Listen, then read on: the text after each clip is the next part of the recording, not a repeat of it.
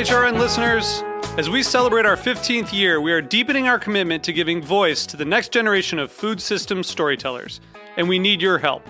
Our internship and fellowship programs help activate new possibilities for underrepresented and underestimated young people through experiential journalism, audio engineering, and production training. Through these unique programs, HRN helps food equity stewards build essential workforce readiness skills that expand their potential and foster economic mobility. Please consider supporting these critical programs. And with a minimum donation, you can be entered to win a dinner for two at an amazing restaurant in one of 8 cities and tickets to a concert at a great venue in one of those cities. We have incredible partners across the country who have donated, as they also share our passion for helping to educate the next generation of food systems storytellers. Check out heritageradionetwork.org/15 to donate and enter to win today. That's heritageradionetwork.org/15 to donate and enter to win today. And make sure you donate before March 31st. Thank you. This episode is brought to you by Tabard Inn, new American cuisine in one of Washington, D.C.'s oldest hotels, located in DuPont Circle. For more information, visit tabardinn.com. Hello and welcome to Snacky Tunes. I am one half your host, Darren Bresnitz. Before we get into this week's episode, we are in the middle of Heritage Radio Network's Summer Fundraiser Drive. If you have not donated yet, please go to heritageradionetwork.org and click on the donate button, usually top right if you can't find it. Your support, your money, your help helps keeps us doing these amazing shows every week, week in, week out. Please donate $5, $10, $15 a month, whatever you can afford. There's some certain t-shirts, pins, bags. Just get in there. On this week's episode, we are joined by Christian Page, who's the chef and co-owner of the legendary lunch counter Cassell's Hamburgers. Originally opened in the 1940s, it was shuttered in 2012 until he and his partner reopened it, serving up what is one of our favorite patty melts in the city. It's a great place to go to knock back some shakes, some fries, listen to some good tunes, and just have an overall good time.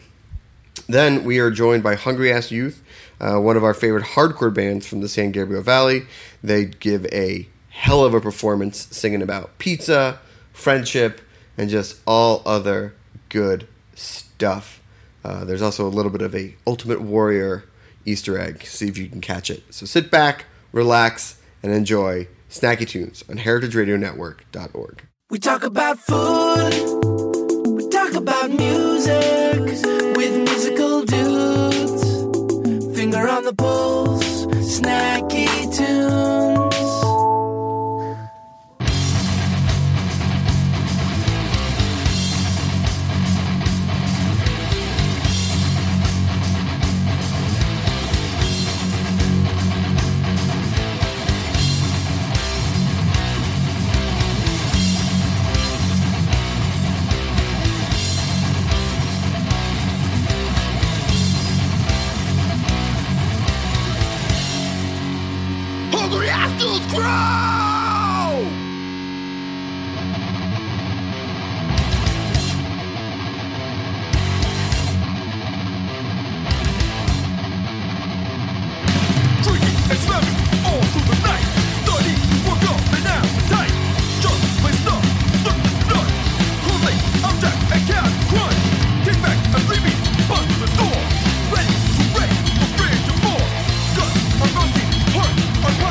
Death, stay dead.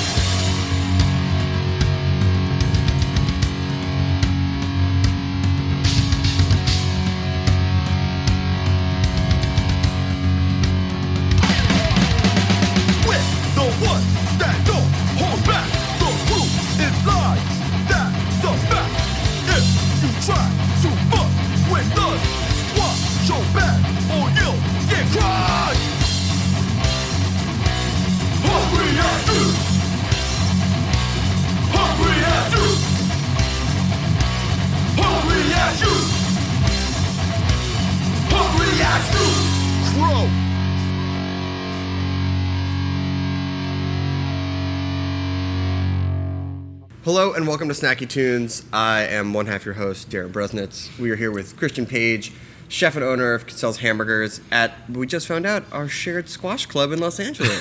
Yes. I guess if you're from the East Coast and you have any fancy for squash, this is where you wind up. That is true. And you run into a lot of other like-minded people here, and it's definitely a much smaller universe here, and you meet some really interesting people. It's a good club. You grew up in Connecticut, right? I did. And you grew up with a garden at your house, which, not the norm in Connecticut. No, yeah, especially not in Fairfield County, but yeah, no, we had shout out to Fairfield. we had huge gardens actually at our house, and once you got a certain age, you get to get your own plot. Wait, define huge.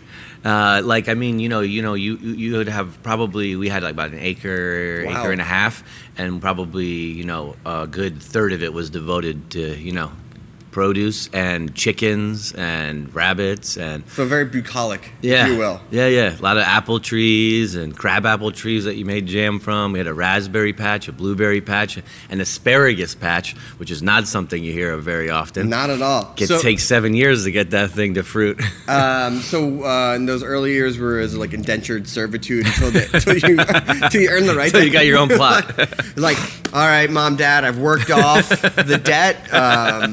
And when you got your own plot, did you like teenage style it? Like, fuck you, mom and dad. Like, I'm gonna make. I'm growing some crazy shit. I'm growing weed. We got blackberries. We got weed. What did you plant? What did you grow? When I got my own plot, basically, I built a really cool garden, high walls, because you got to keep all those crazy deer out in Connecticut. They're everywhere. Yeah. And I just got prolific with it. I had things growing up the walls. I had strings going to the top, and all of the like trellised plants that you could do, like cucumbers and melons and tomatoes, were all just growing across the top of it in a crisscross. It was a pretty cool place to hang out. I mean, growing up and literally growing your own food in Connecticut was probably a different experience than your fellow classmates. Did it give you a different appreciation for food younger on? How did that follow you through life? Oh, absolutely. I mean, it was that, and I also I raised bees with my dad. And when you would call the cops and you had a bee swarm at your house, it was me and my dad who would show up with our crazy hats and gloves and steal the queen into the box and take your bees back to our place and add another super. But it definitely just gave me a deeper appreciation for ingredients. And back then, and in Connecticut, if you went to the grocery store, you weren't going to get like a necessarily beautiful produce, right? I mean, this was what years? I mean, I don't mind dating myself. But just turned 40 this weekend. But this was not the era of like the Whole Foods and like the organic groceries. No, you didn't like have that. it. Yeah, it was the Atlantic and Pacific, the AMP market. Oh, yeah. And the pathways and things like that. Yeah, exactly. Yeah. Tomatoes weren't vine ripe. They were ripened with, what do they spray them with? I don't know. What nitrogen or something. And and stuff didn't have as much flavor. So I could even as a young kid, you could really taste the difference between if you bought something at the store or if it was something that you had grown over the growing season. Obviously, in the winter, you went to the store. Did you cook a lot at home too? Did you guys use that, or what was it? I mean, what was the purpose of having that big of a garden and having your own bees? Was mom and dad really into I don't know. Food? I don't know. I mean, I guess they were just into it. I mean, my dad wasn't into food business. He was in finance. But I think, their parents, probably the same thing. My grandfather had bees and had big gardens. And I think it was just a appreciation for food. And it's also it's a very zen thing to do. Especially working in finance. Yeah. I mean, it's like a carrot's going to grow the way a carrot's going to grow. You don't always have that same control over the markets. Yeah. So was it being around food and having that appreciation for it, is that what led you going to culinary school? Yeah, absolutely. I mean, and also I started cooking a lot when I was younger. My mom would cook dinner, and if it was something you didn't like, she would basically. I have 5 brothers and sisters too, and she'd just tell you, if you don't like it, you better learn how to cook. So I took her up on that, and I started. And she actually started taking me to cooking classes when I was young. The first class I ever went to was like a pastry and chocolate class when I was like 12 or 13 years old, and I remember feeling like super embarrassed when I went into this class. And it's, there was, I was the only young person there. Everybody there had to be, at least, 40 years old. And, but they like really embraced having a young kid in there and really having fun with it. And since that, I just kept going. I started working in restaurants when I was 14, cooking. You were actually cooking? Yeah. A teacher in my school owned a restaurant also, and so he let me come work. I mean, you probably weren't supposed to work when you were 14. No. It was a different time. It was a different time. It was a different time. It's when you could be a dishwasher and then work your way up to being a line cook, and it's like... I washed a lot of dishes. I washed a lot of dishes. I mean, I started in restaurants too, and I was like, should I be using the deli slicer? And they're like, just be careful of those fingers.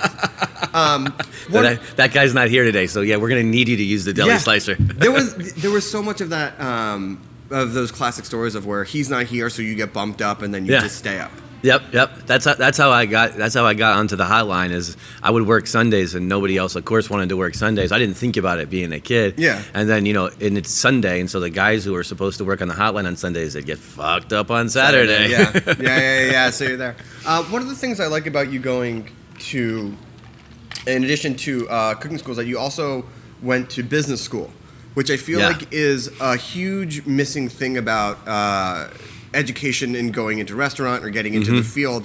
Why did you want to go do both, or were your parents like, you can go to cooking school, but you also have to go to business school? Well, it actually started out more like my dad being like, you can go to business school. If you want to go to cooking school, you can pay for cooking school. Sure. And he took me on college tours, took me all around the East Coast looking at different colleges.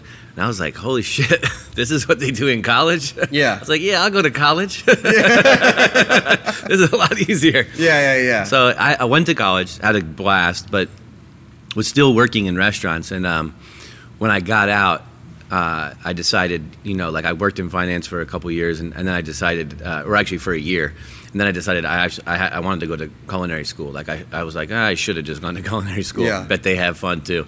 So I went to culinary school, French Culinary Institute in Manhattan, now the International Culinary Center, I believe. Yeah. So I went there.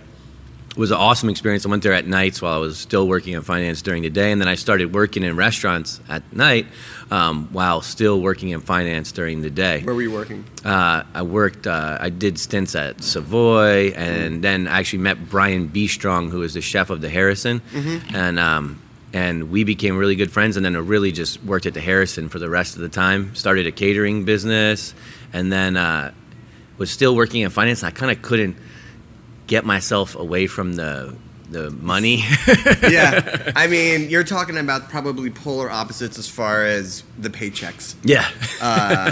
But then what eventually won food over? And did you know that because of this business that owning a restaurant was going to have to be part of the ultimate deal? That just being like a line cook somewhere wasn't going to be enough? Yeah, no, absolutely. And that's why I decided I just said I'm just going to completely extract myself from the East Coast. So I came over here. I went to business school at USC, and I figured that would give me sort of networking opportunity to find and meet people. And I knew I had enough cooking chops that I could get it done and do some pretty cool things. And I've been cooking a long time. And so I came over, went to USC for business school, which basically is 2 years of people telling you not to open a restaurant. Yeah, I mean, they're like, well, you can open up a restaurant or you can just put your money into this fire pit. It's the same result. But, at that time to go from New York, which was really the epicenter of food in America at that time, to LA, which was not at all what it is today. Was that a consideration at all? Did you see more opportunity? Yeah, absolutely. So part of my job for finance, I used to come out to LA like couple times like a month, a couple times a quarter really. And so I started looking at the food scene out here, and I was going to the green markets and everything, and just blown away. I mean, look, Danny Meyer did a nice job with Union Square, but it's not like Santa Monica. Yeah. It's just not, and also it's not all year round like it is out here. It's crazy. So I figured, you know what, I'll go there. I don't know anybody. I knew one person from my college who had moved out here. I didn't know anybody else, and I figured it was a great way to just go out and that's have a fresh start and reinvent yourself and just do what I wanted to do and no outside influence. And so far so good. Yeah. So when you were out here, were you cooking at all, or how did you get yourself immersed into the food scene in LA? So I went to USC. While I was at USC, I was networking with people who were around who were in restaurants, and it wasn't really funnily enough, the first person who I met and helped open a restaurant was someone I met playing squash. It's a good game for that type of stuff. Yeah. You'd be surprised. Right? I'm surprised that more parents don't have their kids play squash. I feel like you get into college that way. Yeah. Oh, you absolutely get into college that way. Yeah. Yeah. They got whole programs now just to help you get into college. I see and the start USC playing guys squash. playing on our courts. Yeah. Yep. Maybe that's why they're so beat up. I was actually the conditioning coach for the squash team when I was in grad school. Oh, nice. Because I just needed other things to do besides grad school and to entertain myself. And I used to travel around with those guys, and fuck, man, it made me wish I played squash in college. I know, man. I know. So you met a squash buddy, and he got you into the food world? Well, and he wasn't in the food world yet. But he really wanted to open a restaurant. So I met a squash buddy. We started going around and doing a real buying direct from all the farms thing. Sure. And getting into all that.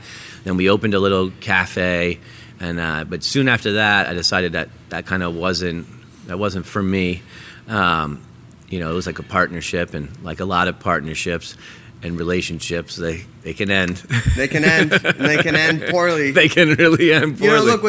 When it's high stress and the money and the margins are tight, you get to see who people really are. Yeah.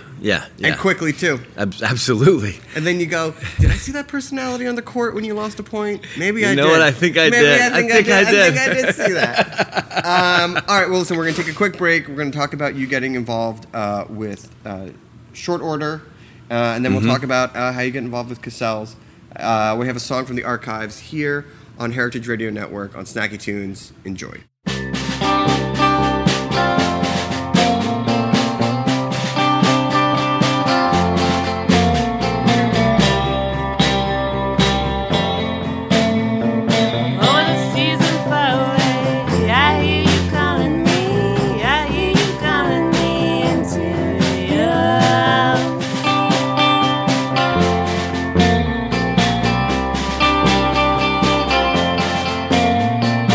Every side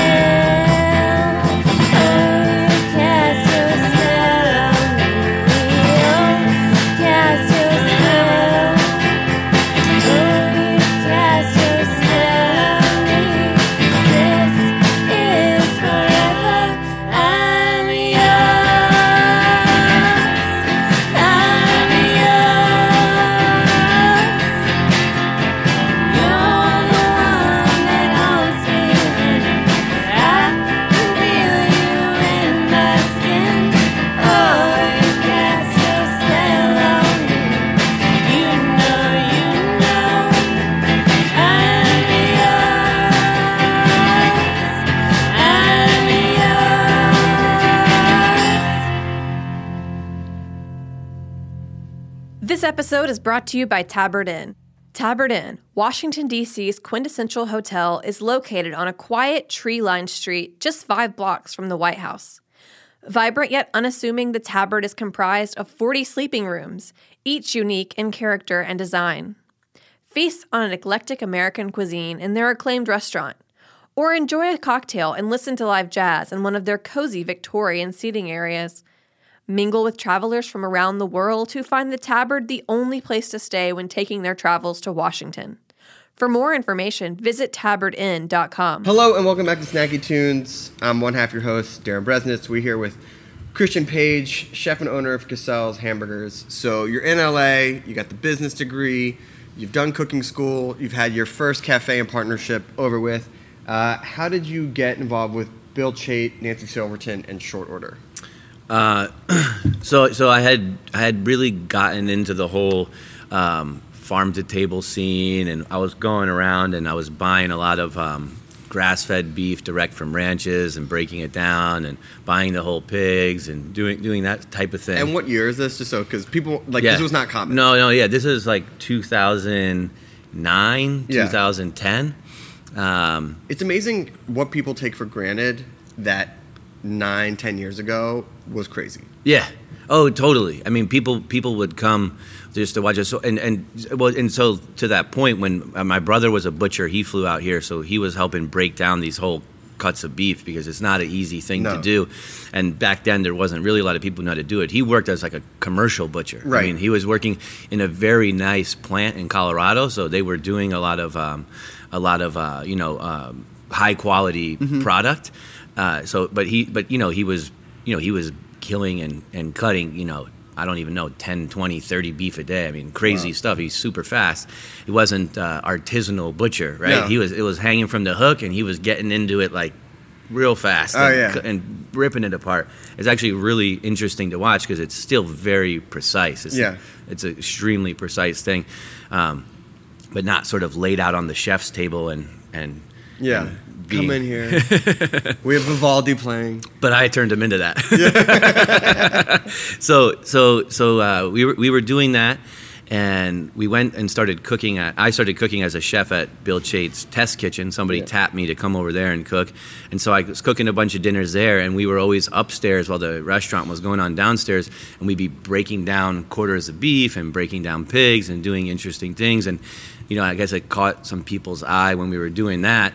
And Amy Pressman, who was the original chef and the person who had the concept of Short Order and Shortcake, was interested to find an executive chef. And so she looked to me to be a possible person to help out. And then Nancy was talking to some Christian Schaefer from Rocker Brothers and asking her who knew about a lot about beef and a lot about that. And he had mentioned my name also, and so I went to meet with Nancy and Amy and Bill, and we all talked, and we realized we all had very similar food philosophies, and that mine worked well with what they were trying to do with Short Order. Yeah. And so I ended up getting involved like that, and we opened that restaurant. It was a beast, and I was lucky that they took a chance on me because it was a huge operation for somebody that frankly didn't have that much experience with something that big. Now there was a lot of people involved. We learned a lot of things really quickly. Well, also you had the luck of also being at the farmers market, which meant that you had a great sort of set crowd who was coming no matter what. You would think that's a good location, but it's not. Really? So back then you didn't really have Uber like you have now. Yeah.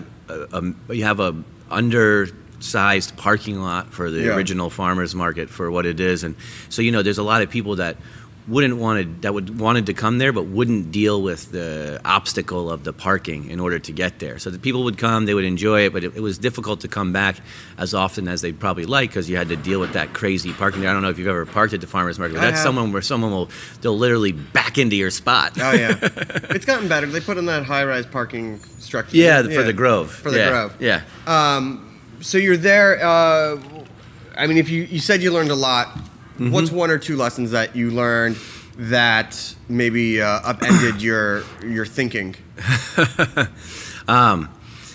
I mean, I mean, you realize that location is still the most important thing. Sure. And it doesn't mean that you need to be in a prime location, but it means that your location needs to work. You need to have the right access. You know, you need to have a compelling location, which it was a compelling location and a beautiful build out.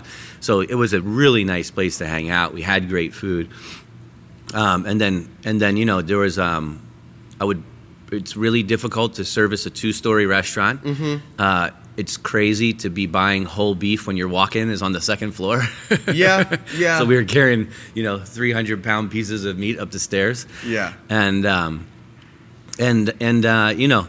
just, other than that, I mean, a lot of things were amazing about it. I mean, it was the first time that, for myself, that I'd really seen like a craft cocktail program mixed into a craft, but like casual burger place. To a burger place. Yeah. But it worked. I mean, we sold so many cocktails and we sold so little wine. That's I was how you shocked. keep the lights on. Yeah.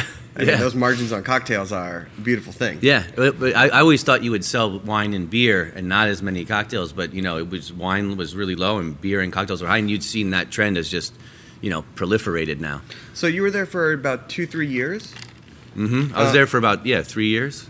Yeah. When did you decide that it was time to go? I mean, you're working with arguably a few of the best well-known restaurateurs in all of LA. You have a successful place. You're doing stuff. You have this great opportunity.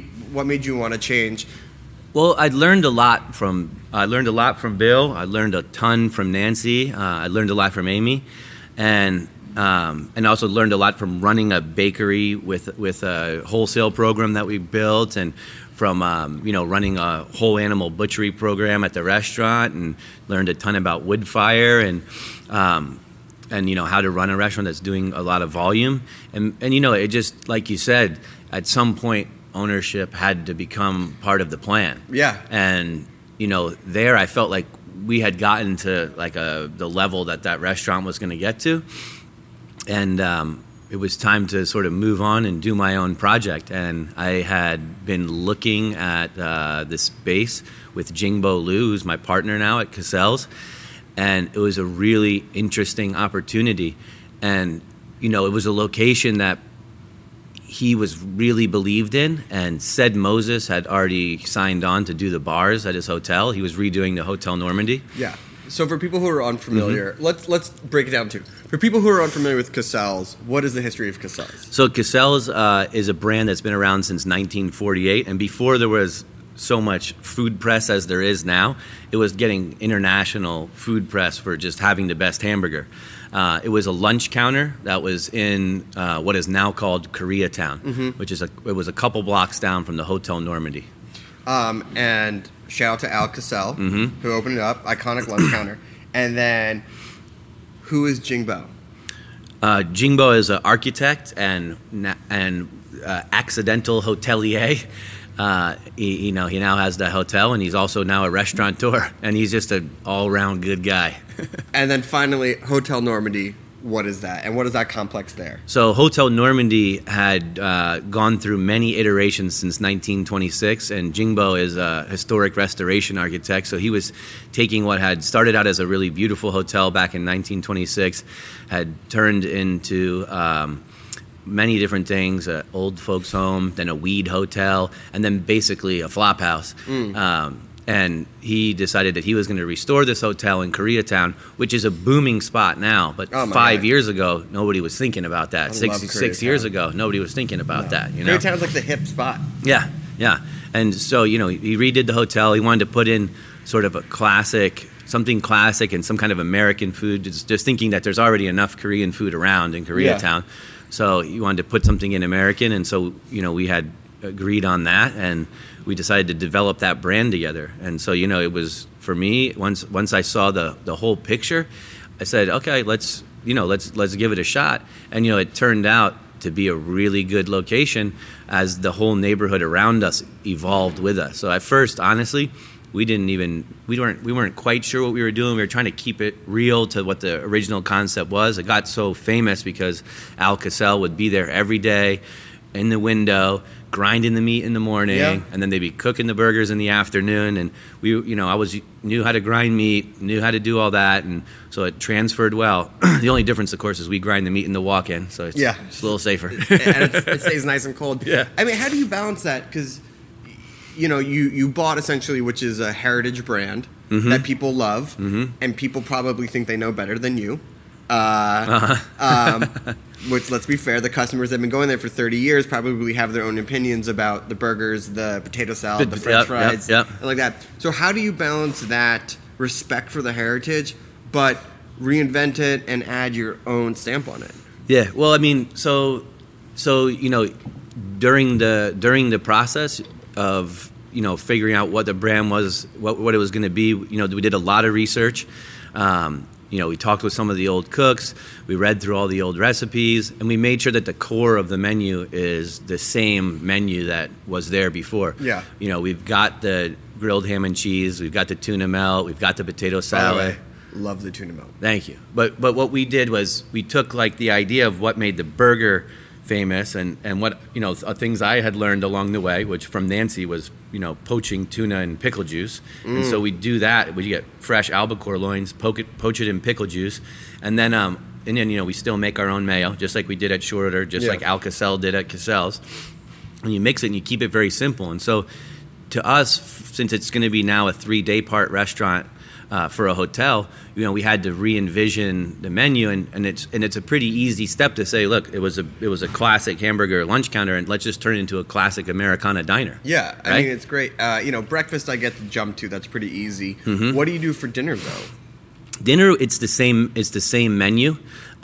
We toyed around with the idea of adding other things to the menu, but in this location and this iteration of it, it seems like it works the way it is. Yeah. People like it the way it is, and you just don't need to fuss with it too much. At the end of the day, you really just want a hamburger and fries in your hotel room. Yeah, and you're exactly You're like, maybe I'll get the shrimp salad or something. It's like, no, you want to shut the door, you want to have a glass of bourbon and eat a hamburger in a exactly.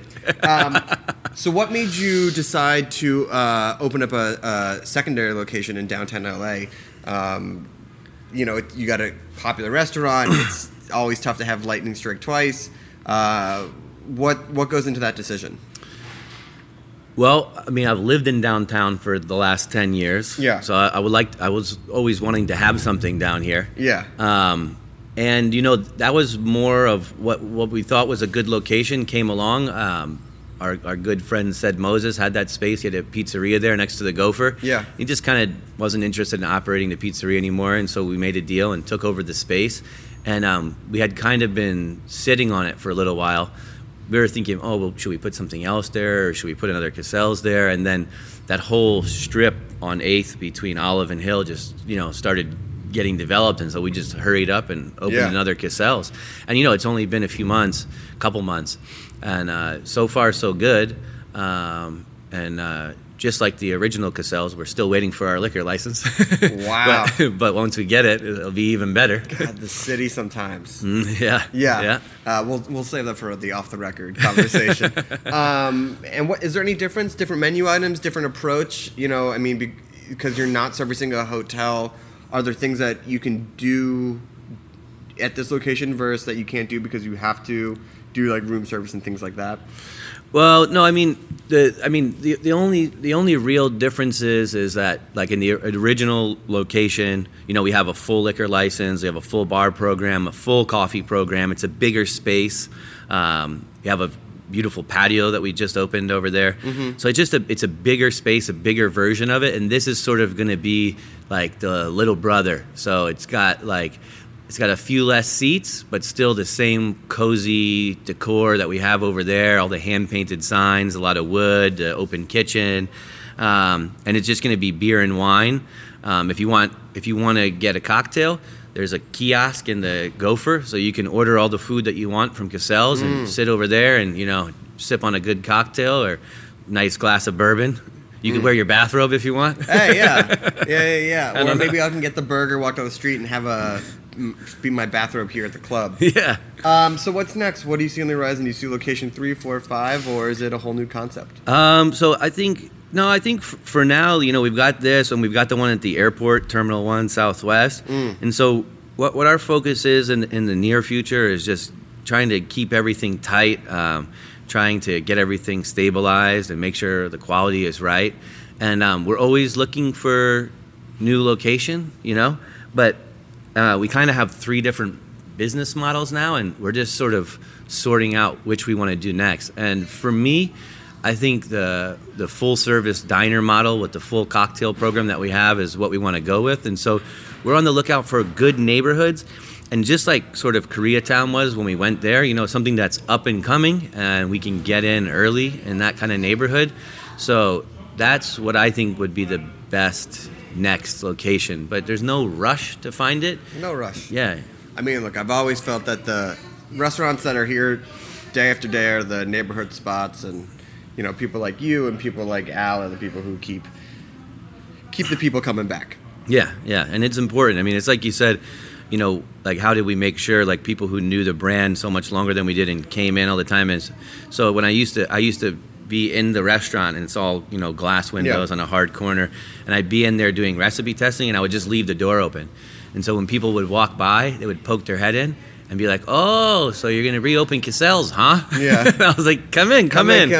Give me a tip. Try this potato salad." Try that potato salad. Well, Christian, thank you so much. If people want to get more information on the restaurant, where can they go? You can go to CassellsHamburgers.com.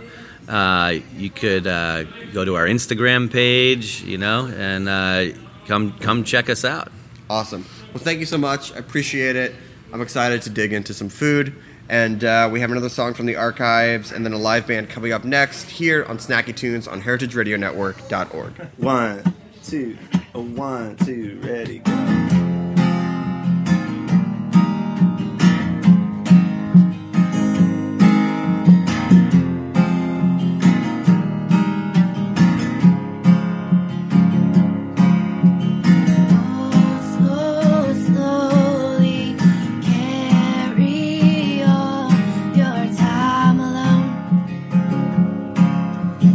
Middle of the night, you stole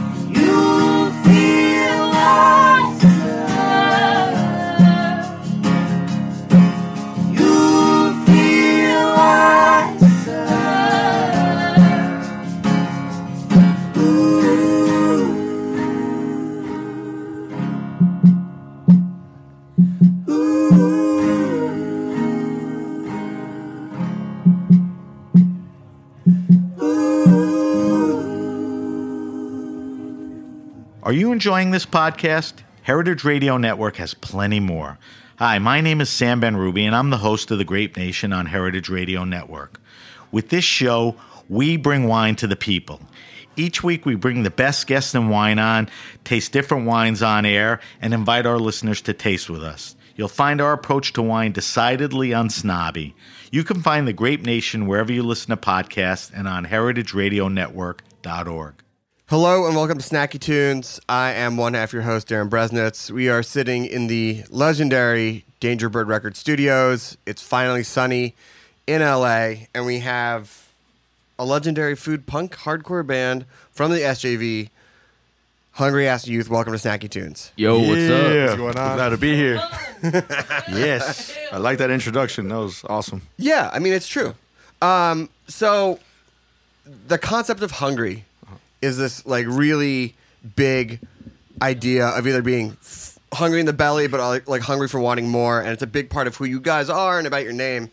And I'd love to talk about what hungry means to you, and then also why you wanted to put that, in your band name. Well, you want to take it? No, I was just going to say, I'll let Jesse kick it off. He's better speaking. Right. I think you guys can just the interview should just be you letting other people. Yeah. Josh, you want to take this? No, Flea, you take this. No worries. I'll start, dude. Yeah, kick it off. Growing up, I grew up in an extended family. There was a lot of us in one house, and also being Latino, we love to eat. I feel like our culture is very centered around eating, getting together, like sharing our stories and whatnot. So my family ate a lot, and my nickname growing up was actually Fat Ass. But it was a term of endearment. Like, it wasn't like if right, you go, because ass in your band is also a term of endearment. It's not. No, that's the idea of the hungry ass and youth. It has its own meaning. Like, each word has its own meaning. But getting back to growing up, we were very had a big family. We ate a lot, so my nickname was Fat Ass. My brother's nickname was Fat Boy. And then, if you go to a lot of households are like that. Like, the nickname will be Gorda, Gordo, Chancho, Chancho. All that pretty much means in Spanish is you're bigger, you're a little plus, you're more to hug or whatever. But more to love. Exactly. But the actual name Hungry is a hungry for life, like a hungry for just wanting to consume anything. Would you agree, Flea? Yeah. Well, yeah. We overconsumption. I would say we eat a lot of food. We drink a lot of beer. I would say we drink. Yeah. Right. Yeah. It's like a metaphor for just a hunger for everything. Hunger for life could be anything, good or bad. Ass is a reference to the 90s, because back in those days, and at least in Southern California, I don't know if this was happening in New York, we would say ass for everything. Like, that's a big ass soda. That's a big ass pizza. That's a dumbass dude or whatever. Like, just ass is in the middle. So hungry ass. And then the youth was a play on all the hardcore bands that have youth in their name. Youth Brigade. Youth Brigade, yeah. Youth of Today. The list goes on. Narcoleptic Youth. Reagan Youth. Reagan Youth. Yeah, we just pretty much wanted to come up with a wacky sounding band name. We weren't very serious in the beginning. And then later on, we did start getting a little, serious. It kind of bit us in the ass, because a lot of promoters kind of looked at us like, oh, this band has a dumbass name. Exactly. I don't really want to put them on my show. When you're younger and you pick a name, you never think that 10 years later or 15 years later, you're like, oh crap, that name is our name now. Yep. Or 34 years later. I mean, that's the crazy thing about the band. I've actually never heard this before, and I don't want to butcher the story, but go for it. The band actually started in the 80s, right? Or an iteration of the band started.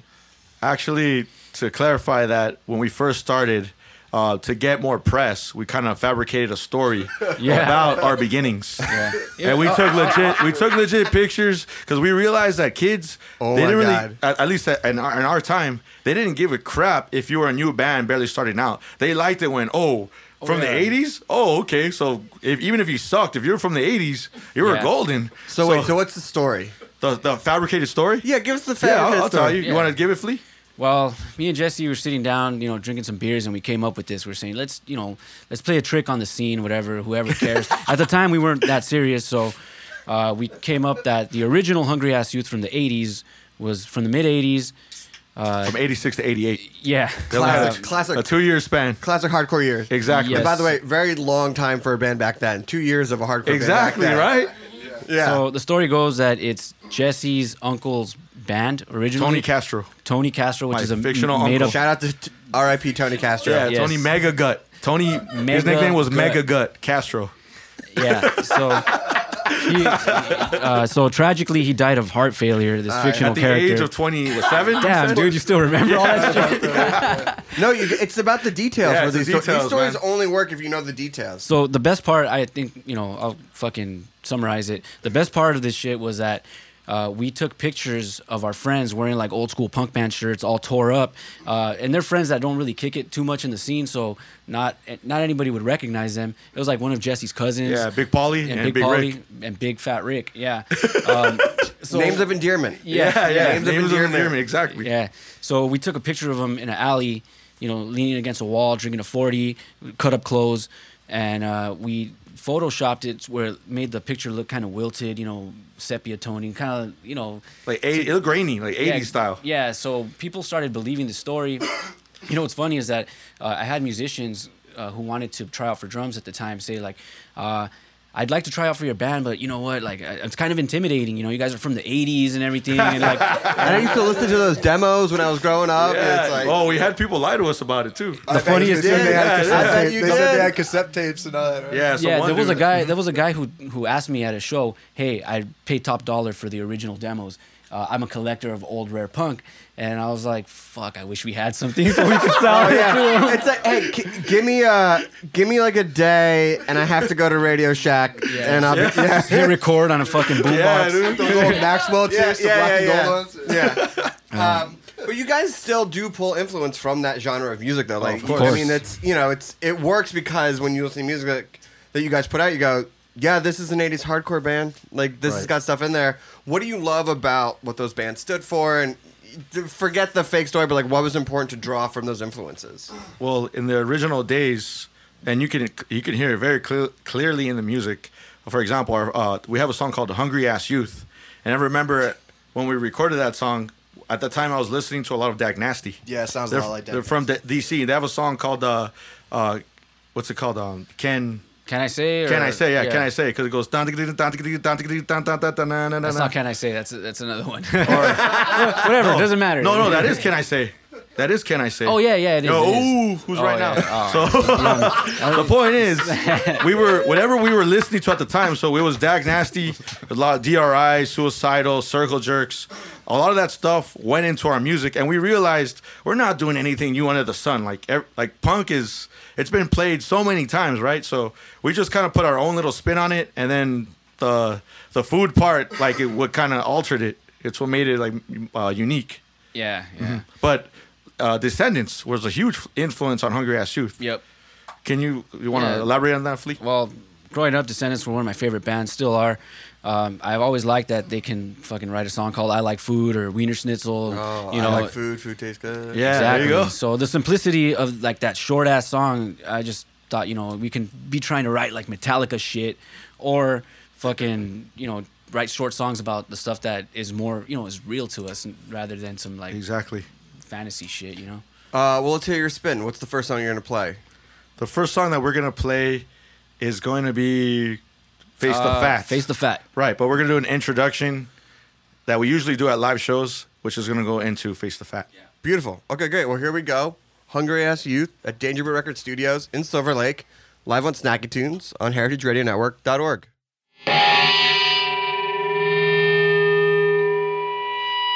Ladies and gentlemen, boys and girls, weighing a combined total of 666 pounds, I give you Hungry Ass Youth!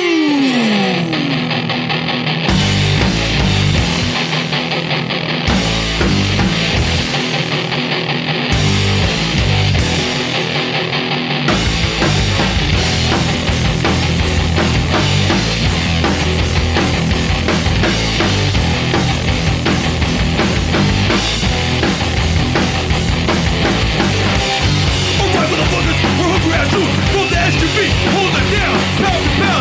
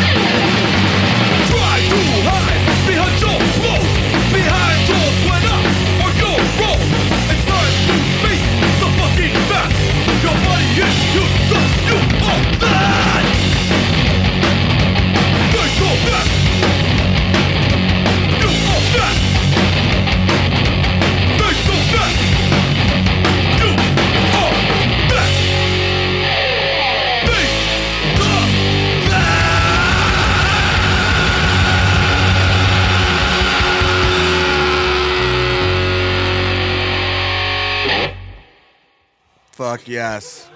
Hell yeah. That was cool. That was cool. So, for those who don't know much about the SGV punk scene, what's it like? What are the backyard shows like?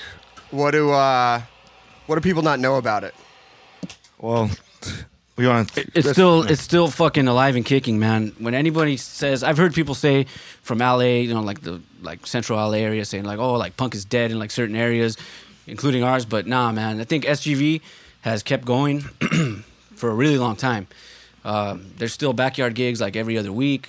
A lot of club shows like VFW Hall. We're playing one. VFW, American Legion. We're actually playing one coming up July 5th in Baldwin Park, which is the hub. That the city's nickname is the hub of the San Gabriel Valley. So, so yeah, we're playing that July 5th with a bunch of rad bands. San Gabriel Valley hardcore punk, it thrives. I don't know. I feel like it doesn't get a lot of attention. Like the South Bay has a good scene. I mean, you got also like even Oxnard, like that, like the Nardcore. I feel like San Gabriel Valley, I would even say like IE, Riverside. Like we don't get like a lot of attention because we're east. We're east of LA. SGV gets overshadowed by East LA, all these Exactly. East Coast punk and shit. Yeah, definitely. But what keeps it going though? I mean, if you feel that you got that, I mean, having a chip on your shoulder is a great way to have a punk band. Right. You know what I mean? Mm-hmm. But like beyond that, why are there so many bands that are still there putting it out? Why does the community keep thriving?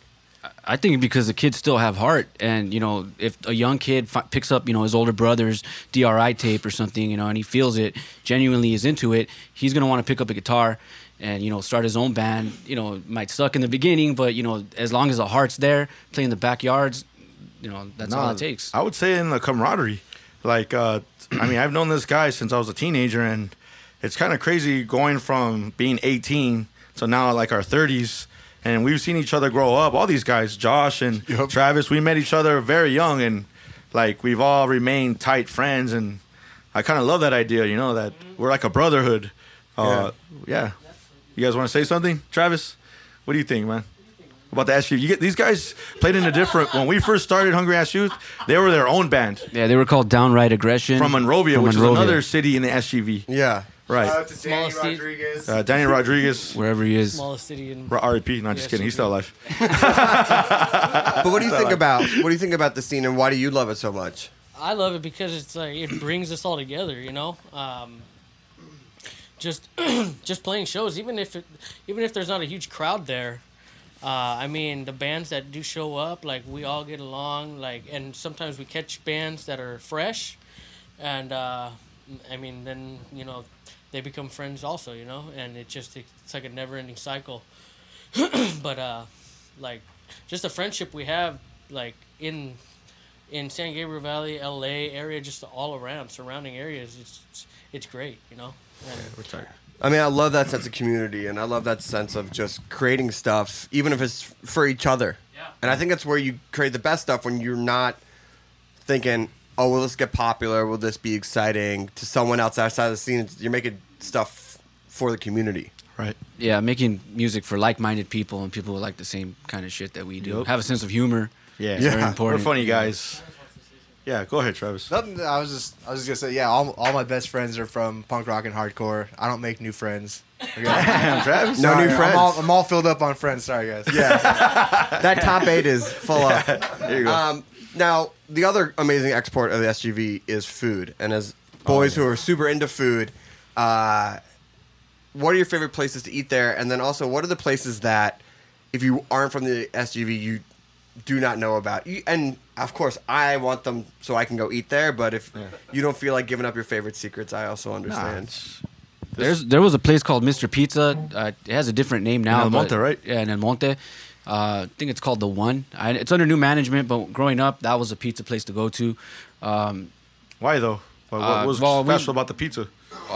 It was dirt cheap, one. You can get 2 large pizzas for the price of one, but the fucking crust was good. Like, I would eat the whole shit. It was like a buttery crust or what? Nah, I don't. Well, these guys make fun of me because they say, "Oh, Flea doesn't eat crust." My reasoning for that is because I like to eat more of the pie than everybody else. Fair. So I'll save the crust for last. So I'll that's the only time that I apply like mathematics. Like, all right, if this guy's eating at a rate, I gotta eat more than him. So I'll save the crust for last because it doesn't have cheese. Now I'm starving. Can we order a pizza here? Yeah. All right. We got Silver Lake Pizza. All right. All right. I wanted to say one of my favorite spots. Go ahead, man. Hit it. There's still time. I mean, I love eating. Pizza is one, but Mexican food. I love tacos. Oh, yeah. Growing up, there was a we got little mad taco Mexican truck food. in Highland Park called El Pique. That was like my go-to taco truck. It's under new management now, and I don't know if they changed the salsa or whatever, or the carne asada is not like made the same. So, but I want to give a shout out to my homie Javier, the shout out. Glusser, to Cabral. He's a food critic, and he's actually shown me a lot of good food. Yeah. In the SUV especially, we have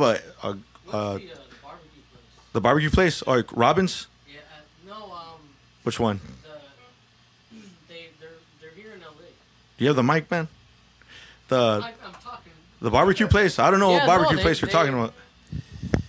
If you don't know it, if you don't know it, East LA Barbecue. East LA Barbecue. East LA Barbecue. my Shout bad. out. Yeah, East LA Barbecue, man. yeah, we're also sponsored by El Taco Man, El Mero Mero Taquero. Oh, that's his neighbor's business. Yeah, they're good friends of mine.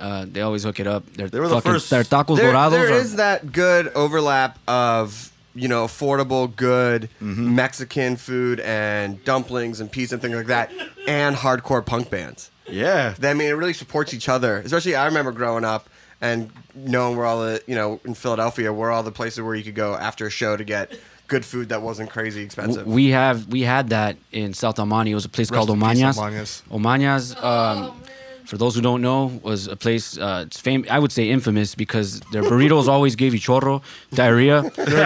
dirty ass place. Yeah. Yeah, the place was open till like Fucking awesome. 4 a.m. So, you'd see a bunch of like hookers and drug addicts there at 4 a.m. But it was great. It was a great place. It was great. Another good legit burger spot, dude, is down the street from where I live. What's it called? The metal burger place. Metal burger. Oh yeah, Grill 'em All. Yeah, Grill 'em All. Oh, yeah, Grill 'em All. They took like the hardcore metal, Ethos. whatever. Yeah, and then they put it with food, and I love going down there. I mean, I don't eat it all the time, but If anybody from Grill 'em All hears us, we Yeah, want a Grill 'em burger All. named after us. Yeah. Nah, but that place is Hungry a fine Ass Youth establishment. Burger. I mean, I really need love a it. Hungry Ass Youth Burger. Coming soon, hungry ass. oh yeah, dude. All right, let's get another song in. Yeah, let's do it. What do you got next? Our next song was Dinosaurs. So Oh, yeah. yeah. One of your uncle's songs, right? Actually, this is the first song I ever wrote, ever.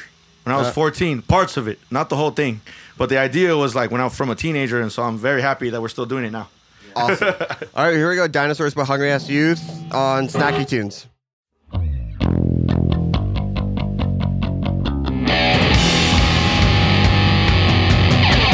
65 million years ago, there was a bunch of dinosaurs. A meteor came from the sky. That was the day that the dinosaurs died. They rescued their mountains, and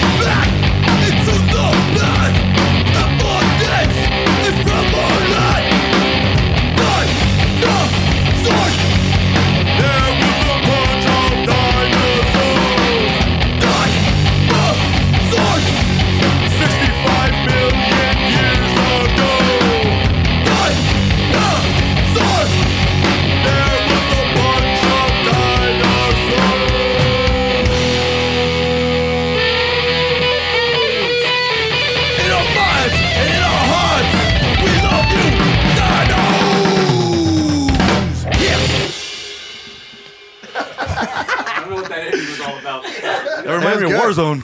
This is a good shred. What I love about your lyrics is you guys put your money where your mouth is and sing a lot about food. Yes. Food. I mean, Not fruit. one and the same. I Hawaiian. assume that I haven't heard a lot of fruit lyrics. Pineapple on I've never tried pizza. fruit. Yeah. Is there bacon on that? Yeah. But why do you guys love singing about food? What do you love about writing about food? Everybody likes food. That's why, you know. Yeah. I love Everybody eats eating it. food. I live to eat. You know, so I'm always. Yeah, dude. No. Eat to live No. and live to eat. Some people could give a shit about eating. They're just like, oh, I got my next meal, whatever. I'm currently always thinking about my next meal. Yeah, I'd rather not associate myself with those type of people, to be honest. It's like there's two types of people that I've met who I go, I want nothing to do with you. One is the people who go, I don't care what we eat, and the person who goes, I'm not really into music. And I go, Yeah, what? that's insane. Wow. I've never Get met out of here, dude. I've never met anyone who said both, because then I go, what do you do? I don't know. Yeah, it is. No. But what do you love about, when you guys start writing about food and when you guys thinking about writing about food, like what inspires you? I think it came from a time where me and Jesse were getting really drunk at BJ's. We were at they make pizza there. We were getting really fucked up, and we came up with the idea of, why don't we start a band that talks about overeating, gluttony, anti-health. And I wanted to call the band Food Fight, because I was just imagining this raging band that just over the top. And Jesse came up with the name Hungry Ass Youth. And but that's the day that it came. We came up with the idea, and then we got a couple of musicians who wanted to try out, and then we started writing the songs originally, and we went through three drummers. We've been through a number of players, that's for sure. But we love to eat food. Like I said earlier, we're a culture. Even if in the San Gabriel Valley, I guess we love to eat food. Well, we like to eat and socialize. And there was a time period where we had this crew of friends, and we would meet up at 399 Pizza, which was in Baldwin Park. Oh, yeah. And we would. There was 20, maybe 30 of us. We would go do softball. Yeah, we would play baseball first. Yeah. Right, and then the after party was at 399 Pizza, our local pizzeria. Pitchers and $3.99. Right, get a bunch of pitchers, a beer, and then just eating pizza. It's the poor man's Shakey's. So imagine a bunch of soccer moms and little league baseball teams, enjoying themselves, and then here comes 30 fucking punk rockers, punks and skins, tattooed, all the moms are overweight, scooting their kids a lot sweaty. closer. Yeah. You guys cook a lot too? I'm actually starting to cook a lot more because my wife is forcing me.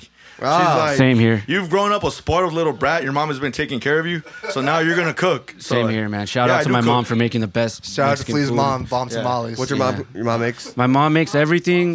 She's got She's got the best everything, salsa ever. the best salsa. Josh knows. Salsas. Whenever I go visit my mom, I take a full Ziploc bag of her homemade green salsa. She roasts the chilies. It looks like nothing that you can get at a store. It's big chunks of tomato. Oh yeah. She sells tamales. around I Christmas noticed time. that there's no bag of salsa here, so.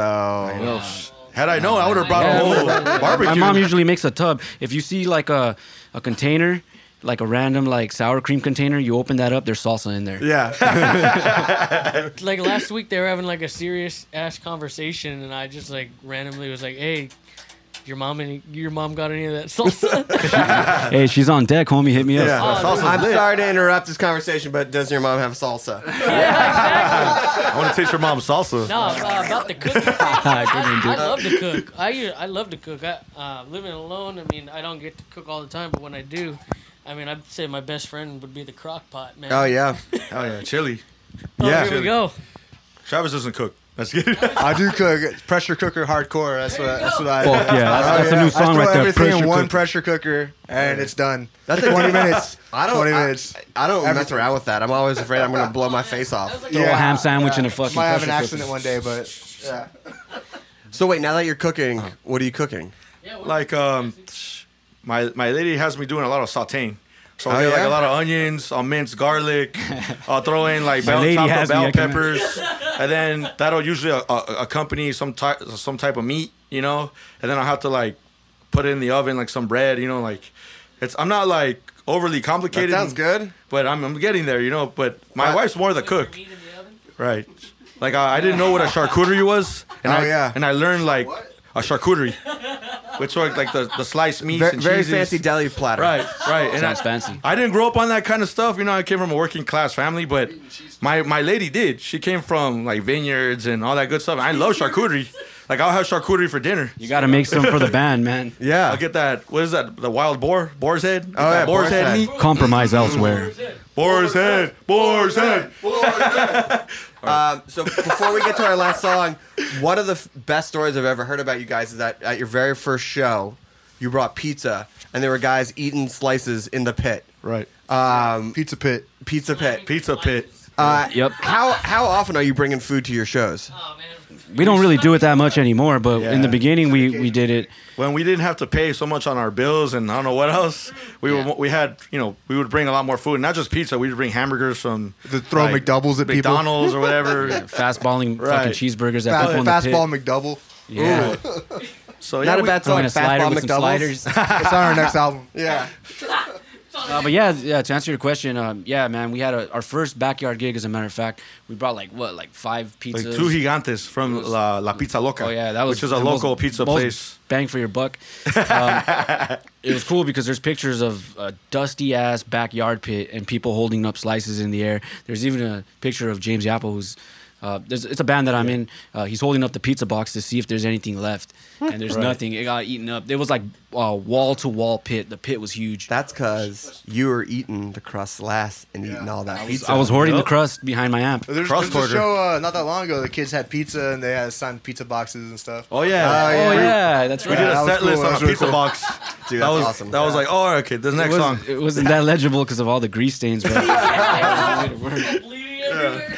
Well, I want to thank you guys for coming. If people want to find your music or find you online or go to your next show, where can they find you? If you go to Google or any internet search engine, just type in Hungry, HUNGRY, Ass, ASS, Youth, YOUTH. We're on all the social live. Jesse doesn't think much of our listeners.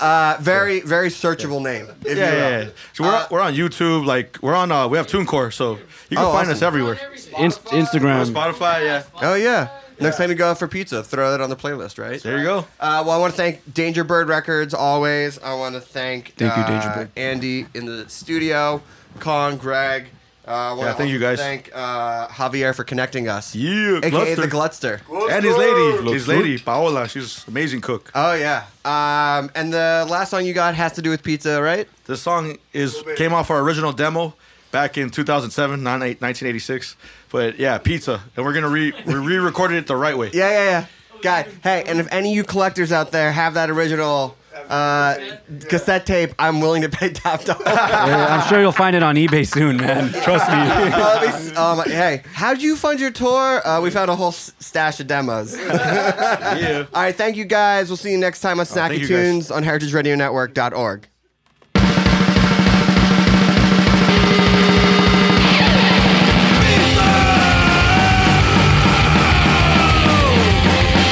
Pizza,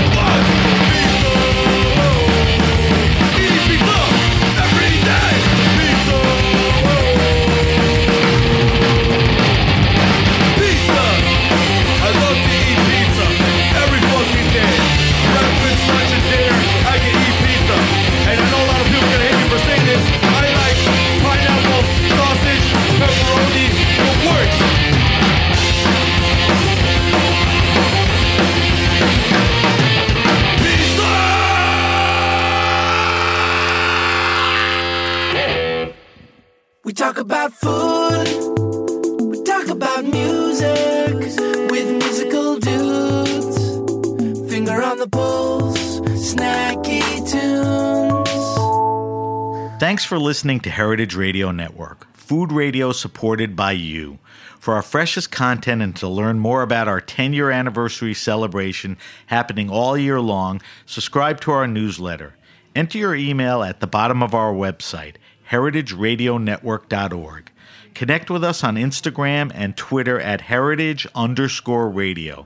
You can also find us at facebook.com/Heritage Radio Network. Heritage Radio Network is a nonprofit organization driving conversations to make the world a better, fairer, more delicious place.